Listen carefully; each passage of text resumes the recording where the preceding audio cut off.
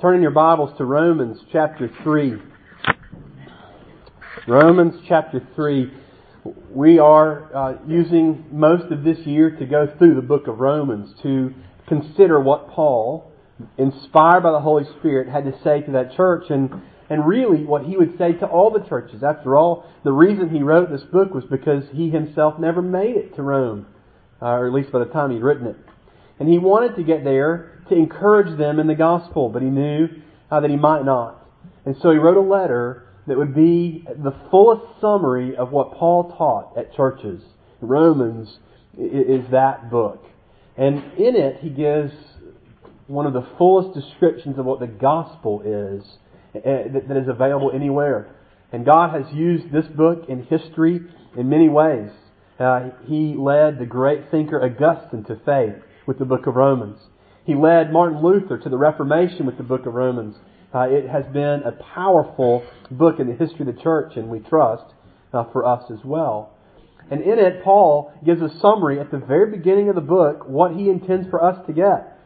That the gospel, in the gospel, the message of Jesus, there is a righteousness from God that is given as a gift through faith, and that is good news. And you want to hear it. But before we really get into the aspect of good news, we need to understand why we need news like that. A righteousness that comes by faith, not works. Paul David Tripp said it this way: you have to be willing to accept the worst news ever, your sin, in order to receive the best news ever, God's grace. And we're in the section about our sin. It's hard to hear. And I'll just be candid with you. It's hard to preach because I'm thinking about my sin all week now as I look at these passages. But we have to come to grips with who we really are if we're going to understand the depth and the greatness of God's grace. We need to be driven to the point where we despair of ever saving ourselves, so we will turn in complete dependence upon what Christ has done. And that is my goal for you, is to hear what Paul says in chapters 1 through about the middle of chapter 1 to the middle of chapter 3, that it will lead you to have no confidence in yourself, in your religion, in your works, but to have complete confidence in the Lord Jesus. We're going to begin reading in verse 1. Let's pray before we read. Father in heaven, would you bless the reading of your word? Would you bless your people as we read it? Would you lift up and exalt Christ? Would you help us see our need of Him?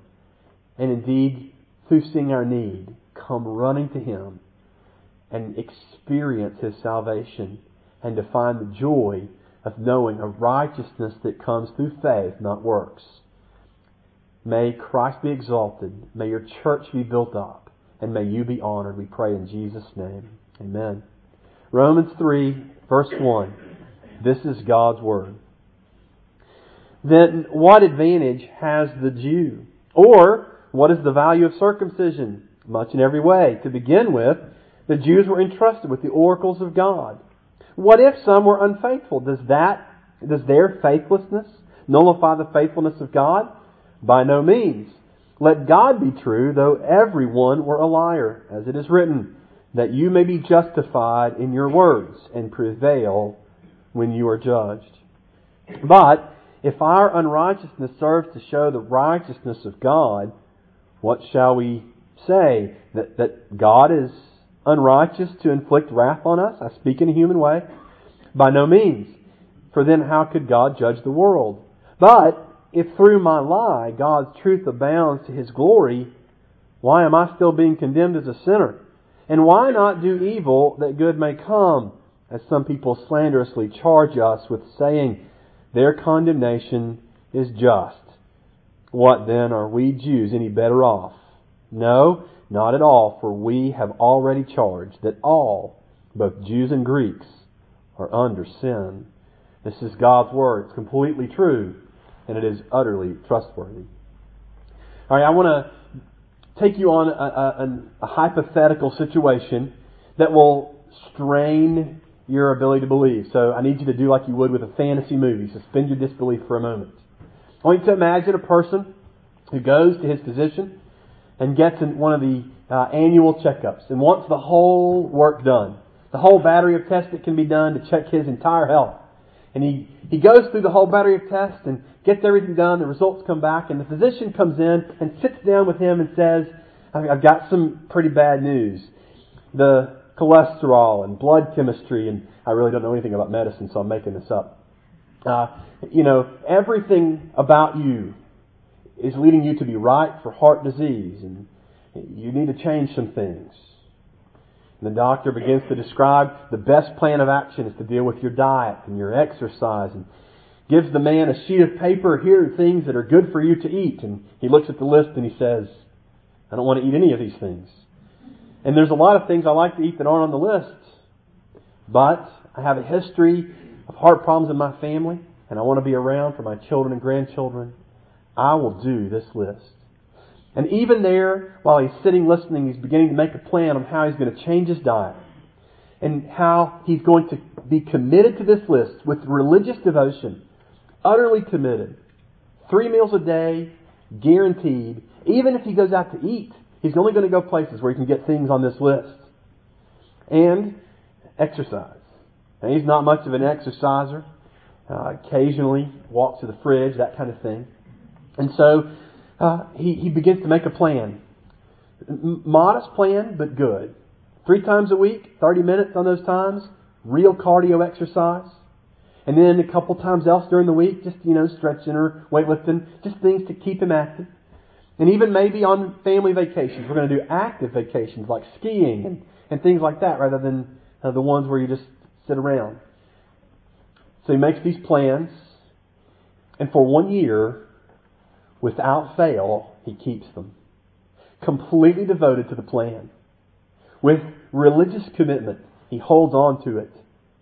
And after a year, he goes back to his test. And the doctor runs the same battery of tests and goes to him up one side and down the other, and comes back into the office and says to him, nothing's changed. Your cholesterol's the same, your weight's the same, your body chemistry is all the same, you're still ripe for heart problems. You might just need to try harder. And the man hears this, and he's completely so stunned and so desperate, in fact so despairing, and he says, I can't do it. And he walks out of the doctor's office, and he goes to the grocery store and pulls the first bag of chips he's bought in a year. He grabs the Ruffles and eats the whole bag. And he chases it down with chili cheese fries from Sonic. And that sets the course for a year. He becomes the new definition of a couch potato. His picture is there in the encyclopedia for that definition. He's the guy. And it's sad, and he's just simply depressed almost the whole year. Still, a year later, no heart problems, at least not evident, so he goes to his physical, and he gets checked up, and the doctor comes in and he says, well, your cholesterol's the same. Your weight's the same. Your blood chemistry is the same. Now, keep in mind, I told you it would stretch your ability to believe. I want you to pretend this situation could happen. I'm not a doctor, and I urge you not to take your medical advice from your pastor. So, pretend, though, that this were the condition. What would this man say? Wouldn't he say, what good was it to work so hard? Why would I try so hard if I'm in the same place? What we think cannot happen physically happens to all of us spiritually. We read about in chapter 1 of Romans this immoral pagan who's full of all kinds of vice and immoral activity, and we say his condemnation is entirely just. And then Paul says, well, what about the moralist in chapter 2? He's guilty too. He stands before God having done the same things. The chief sin of the unbeliever was that he exchanged the glory of God for something created. And that's how the pagan gets away with his immorality. But here comes a moralist, and he's done the same thing. He's exchanged the glory of God for his own ability to keep a standard, something created. And he's in the same condition. And we learn from Paul, his condemnation is just. And then we learn about the Jew, the religious person, utterly trying to keep the law, doing all the things that were required, circumcised and worshiping and doing the things. And Paul says, you Jew, you're condemned too. Because all you have done is, instead of exchanging the glory of God for immorality and exchanging the glory of God for your morality, you've exchanged the glory of God for your religious practices. You are just as guilty and just as condemned. And so, spiritually speaking, we hear from the physician, you did it this way and you're condemned. And you did it religious and you're condemned. And we say, why would I want to be religious? It's hard. I have to give up a lot of stuff that, quite frankly, I would write on the sheet that I want to do if I could. That's the question that Paul's asking in Romans chapter 3. Look at verse 1. Then what advantage has the Jew, or what is the value of circumcision? If the immoral pagan is condemned, and if the moralist is condemned, and if the religious person is condemned, if all three of us are without excuse before God in the exact same condition, why be religious? He said, why be a Jew? You got to remember, Paul's writing before the New Testament's completed. He's writing to a church that largely, if they're going to read something, they're going to be reading the Old Testament. And largely they're drawing from the Jewish religion, only they're understanding it with clarity now in a way they hadn't. It was supposed to be about Jesus. And yet they're still seeing it as a way to commend themselves to God. And so Paul is pointing out that won't save anybody. Now, if we were to apply this to today, the question would look like this: then what advantage has the churchgoer? The Jew was the one who had all of the religious trappings and the place where God was at work. Today it's the church. They're equivalent. The church is the fulfillment of the Jewish people in the Old Testament. And so we stand in the exact same place before God. And we would say, you could go to church.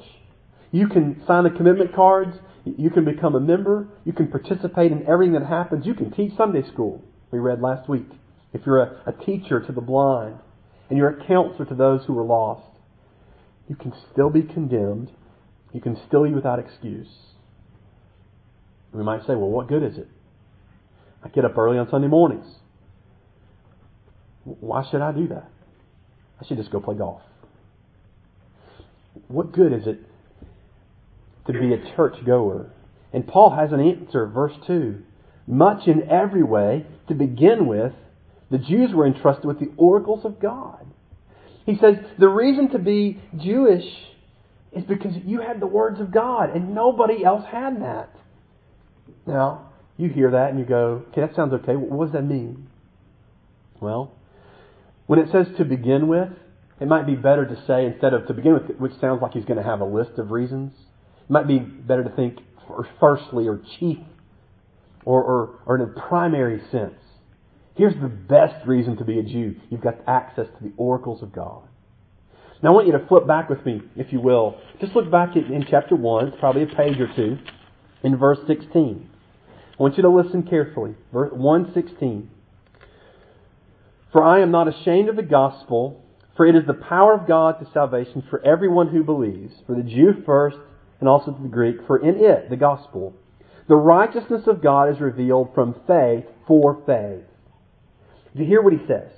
In the gospel, the good news that I have for you, there's a righteousness of God, or from God. It's God's righteousness that comes through faith in Christ. Okay? It's being revealed there. It's the only place you can find it. It's in the gospel. Look at verse 1:18. For the wrath of God is revealed from heaven against all ungodliness and unrighteousness of men. So you hear two things. There's a righteousness of God for faith being revealed, and there's a wrath of God being revealed. And it tells us the wrath of God is being revealed in nature, in creation, and in our hearts. That is to say something like this: every human being knows that there is a God to which they are subject and obligated. And the thing we do with that knowledge is we hide it and we suppress it and we ignore it, we cover it up and reject it. but we deep down really do know there is a God out there. We can tell from creation and from the things around us that this God has eternal power and that He is divine, and we are obligated to Him, and we have failed to seek Him and orient our lives about Him. We know His wrath is revealed. We know His standard, at least that their standard exists, and we haven't met it. And so we are obligated to God, and we're under His wrath. It's being revealed. You can find it everywhere. That's what Paul says. Here's the thing. Where do you find an answer for it? Only in the oracles of God. Only in the Word of God. The Jews were hearing the promises of God over and over again that God would pursue them, that He would bless them, that from this Jewish community He was going to raise up a Messiah who would bless the whole world. They heard the promises of God that God would be gracious, that He would forgive sins, that He would send someone to save them. They heard these promises. And it was only these promises. These are the only things that could deal with our condition under the wrath of God, being righteously and justly condemned by God. The oracles of God are the only place you find the answer. You won't find it looking in the stars. You won't find it looking in the sciences. If you take a microscope, or better, you figure out how to look at the atom, you can stand amazed at the intricacies of God's creation. As you pick apart the neutrons and protons and electrons and see how they work together and be amazed. And you can see the divine nature and the eternal power of God. And you can look at the skies and with the literally astronomical units that describe our universe and stand in awe. You can see God's power and you can see that He is there and you can know that we're obligated to Him, but we don't seek Him. We exchange the glory of that God for something created. And you can know that. But you cannot find in the atom, and you cannot find in the skies, and you cannot find anywhere in this natural creation the answer to our problem, only in the oracles of God. And so Paul says, listen, you have that if you go to church. If you go to the place where the Bible is read and taught, you at least have the one place you can find the answer to your problems. It's a little bit like saying this. What good is it there being a pharmacist? And the doctor says, it's the place you can go to get help for your sickness. Well, what good is it to have a mechanic? It's the place you can go to get your car fixed. What good is it to have the church? It's the place you can go to hear what will save your soul. And is the only place. You have the oracles of God. Now, here's the thing. You go back and you look at those Old Testament folks and you say, but they were a pretty messy looking bunch. They had the promises of God, but man, they were a disaster. They heard God speak from a mountain and then worshipped a calf the next day. They saw God bring miraculous prophets, and then they turned and bowed down to idols made of steel and wood and silver and gold. These guys were a mess. If the promises of God, if that's what they do, is it really significant? Listen to his question. Verse 3. What if some were unfaithful? Does their faithlessness nullify the faithfulness of God? His answer, by no means let God be true, though everyone were a liar. Here's his point. Yes, you find a lot of faithlessness in the Jews. And if we want to update it for the church, if the church is the fulfillment of the Jews, isn't it the same way? Don't you look around at the broader church, at least in America, we'll just focus there where we know the most, and see that it's just like the Jews of the Old Testament? Doesn't it look exactly the same? Or perhaps you would say it this way. Could you look at the church today and that you're familiar with and tell an unbeliever, hey, look, you want to know about Jesus? Just look at the church. You can find everything you want to know. And you go, see, they'll believe because of that, right? No, we go, look, don't look at the church. Look at Jesus. Because we know the church is flawed and messed up. We look just like those Old Testament Jews. Our faithlessness is on display just as much as theirs. And here's the point. What it does is simply show God's righteousness in the judgments He's already announced. His wrath is perfectly just. Because here's what He's saying. I not only know that you don't seek me, when I seek you, when I show you the promises and the grace that's the answer to your sins, you still run away. You still avoid me. And what we're learning from this is the nature of sin.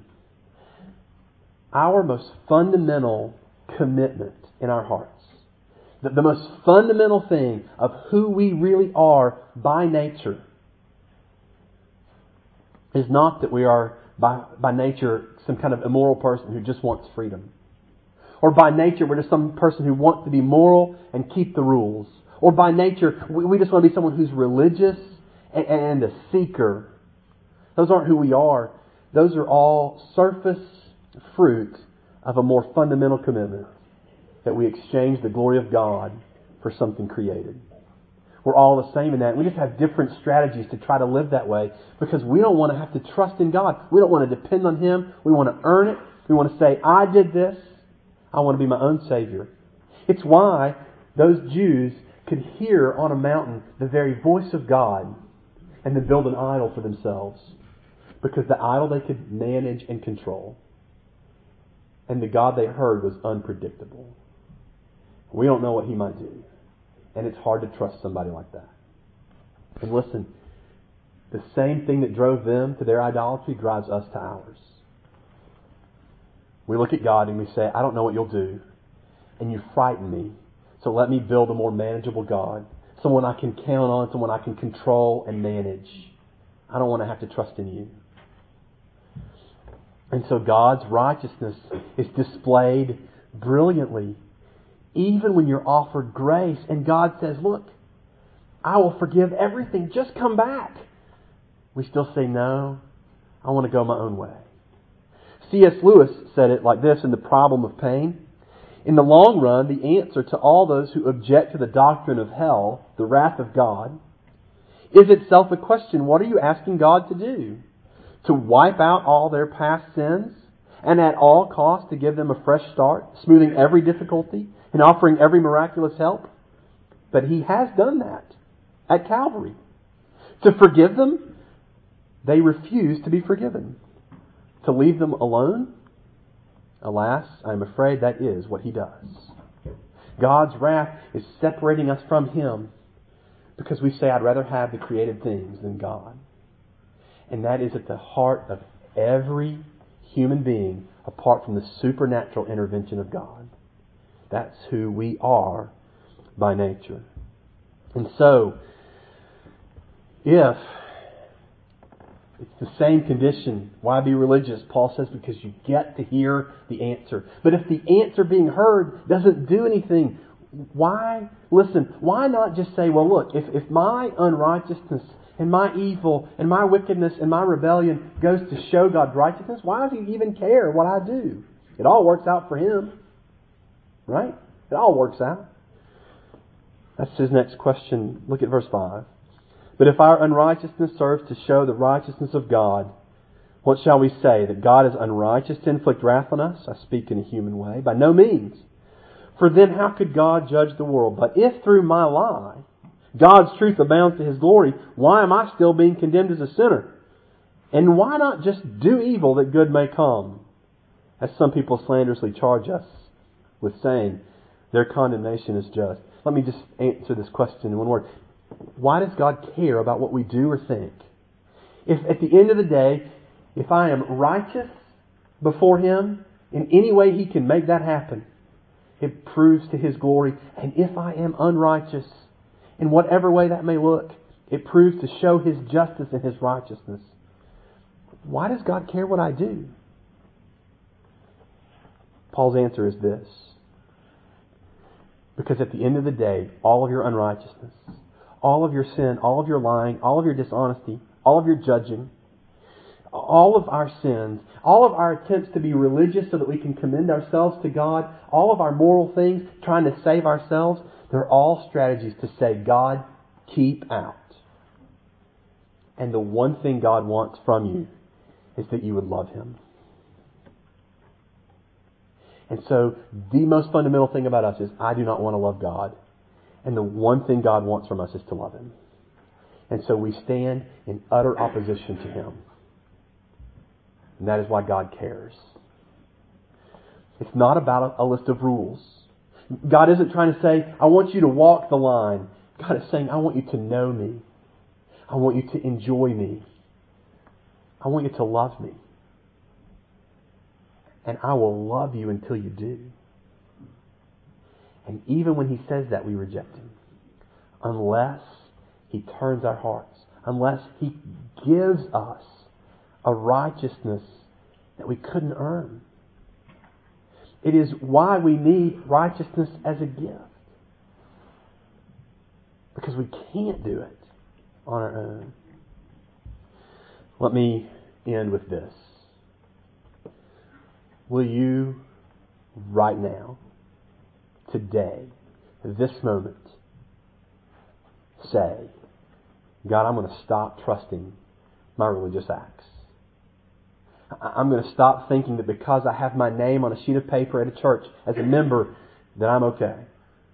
I'm going to stop thinking that because I have taught Sunday school or taught children or done something in the church, that makes me okay. I'm going to stop thinking because I've been baptized or because I've partaken the Lord's Supper or because I go to church, I'm okay. I'm going to stop thinking because people look at me and say, he's a pretty decent dude. She's a good neighbor, that I'm okay. Will you stop saying that there's something in you that can commend you to God? And will you say, I will trust only in the righteousness of Jesus, and it will cover me completely? D. James Kennedy, a pastor who's gone to be with the Lord, was a pastor for many years in Fort Lauderdale, Florida. And he wanted to help the congregation develop a way to talk about the gospel with their neighbors and their co-workers. And the most useful tool he developed were two questions. He called them diagnostic questions. Don't worry about that. He said, I want you to ask two questions of your friends. Ask them one. On a scale of 0 to 100, how sure are you that you'd go to heaven if you died tonight? It's a good question. You see, most of us are going to answer, I'm 60%, 70%, because I think I'm a pretty good guy. But you see, here's the problem with that. If it's your righteousness, it's 0%. It's not 60 or 70. If it depends on you at all, it's 0. But if it depends entirely on Jesus, it's 100. There can be no in-betweens. His second question was, if you got in front of God and said, why? And God said, why should I let you into my heaven? This is a great question. How would you answer that? Most of us would say, well, I did these things. I remember at Vacation Bible School raising my hand and praying the prayer they told me to pray. I remember doing some good things. And you should let me in because of my good things. And God will say, depart from me, I never knew you. But if you come to that very question and you say, listen, there's nothing in me that should let me in. But Jesus lived for me. And Jesus died for me. And He rose again for me. And if He does not save me, you should not let me in. Then you're in. There is no righteousness except what He gives by faith. Let's pray together. Father in heaven, we are indeed sinners, and desperate sinners at that. We have tried to keep our diets and to do the exercises, and we come to our physician and we're condemned. And so we live lives of immorality and selfishness, and we are condemned, and we can't figure out how to fix it on our own. So point us to Jesus. This way that's neither my righteousness nor my freedom, but is His work and His completed work, and a righteousness that is a gift to us apart from works. May that be our salvation. Would you give us faith in Christ Jesus? We pray in His name. Amen. As you hear of the gospel that was won for you, the grace that was won for you by the Lord Jesus Himself. Take your hymnals and turn to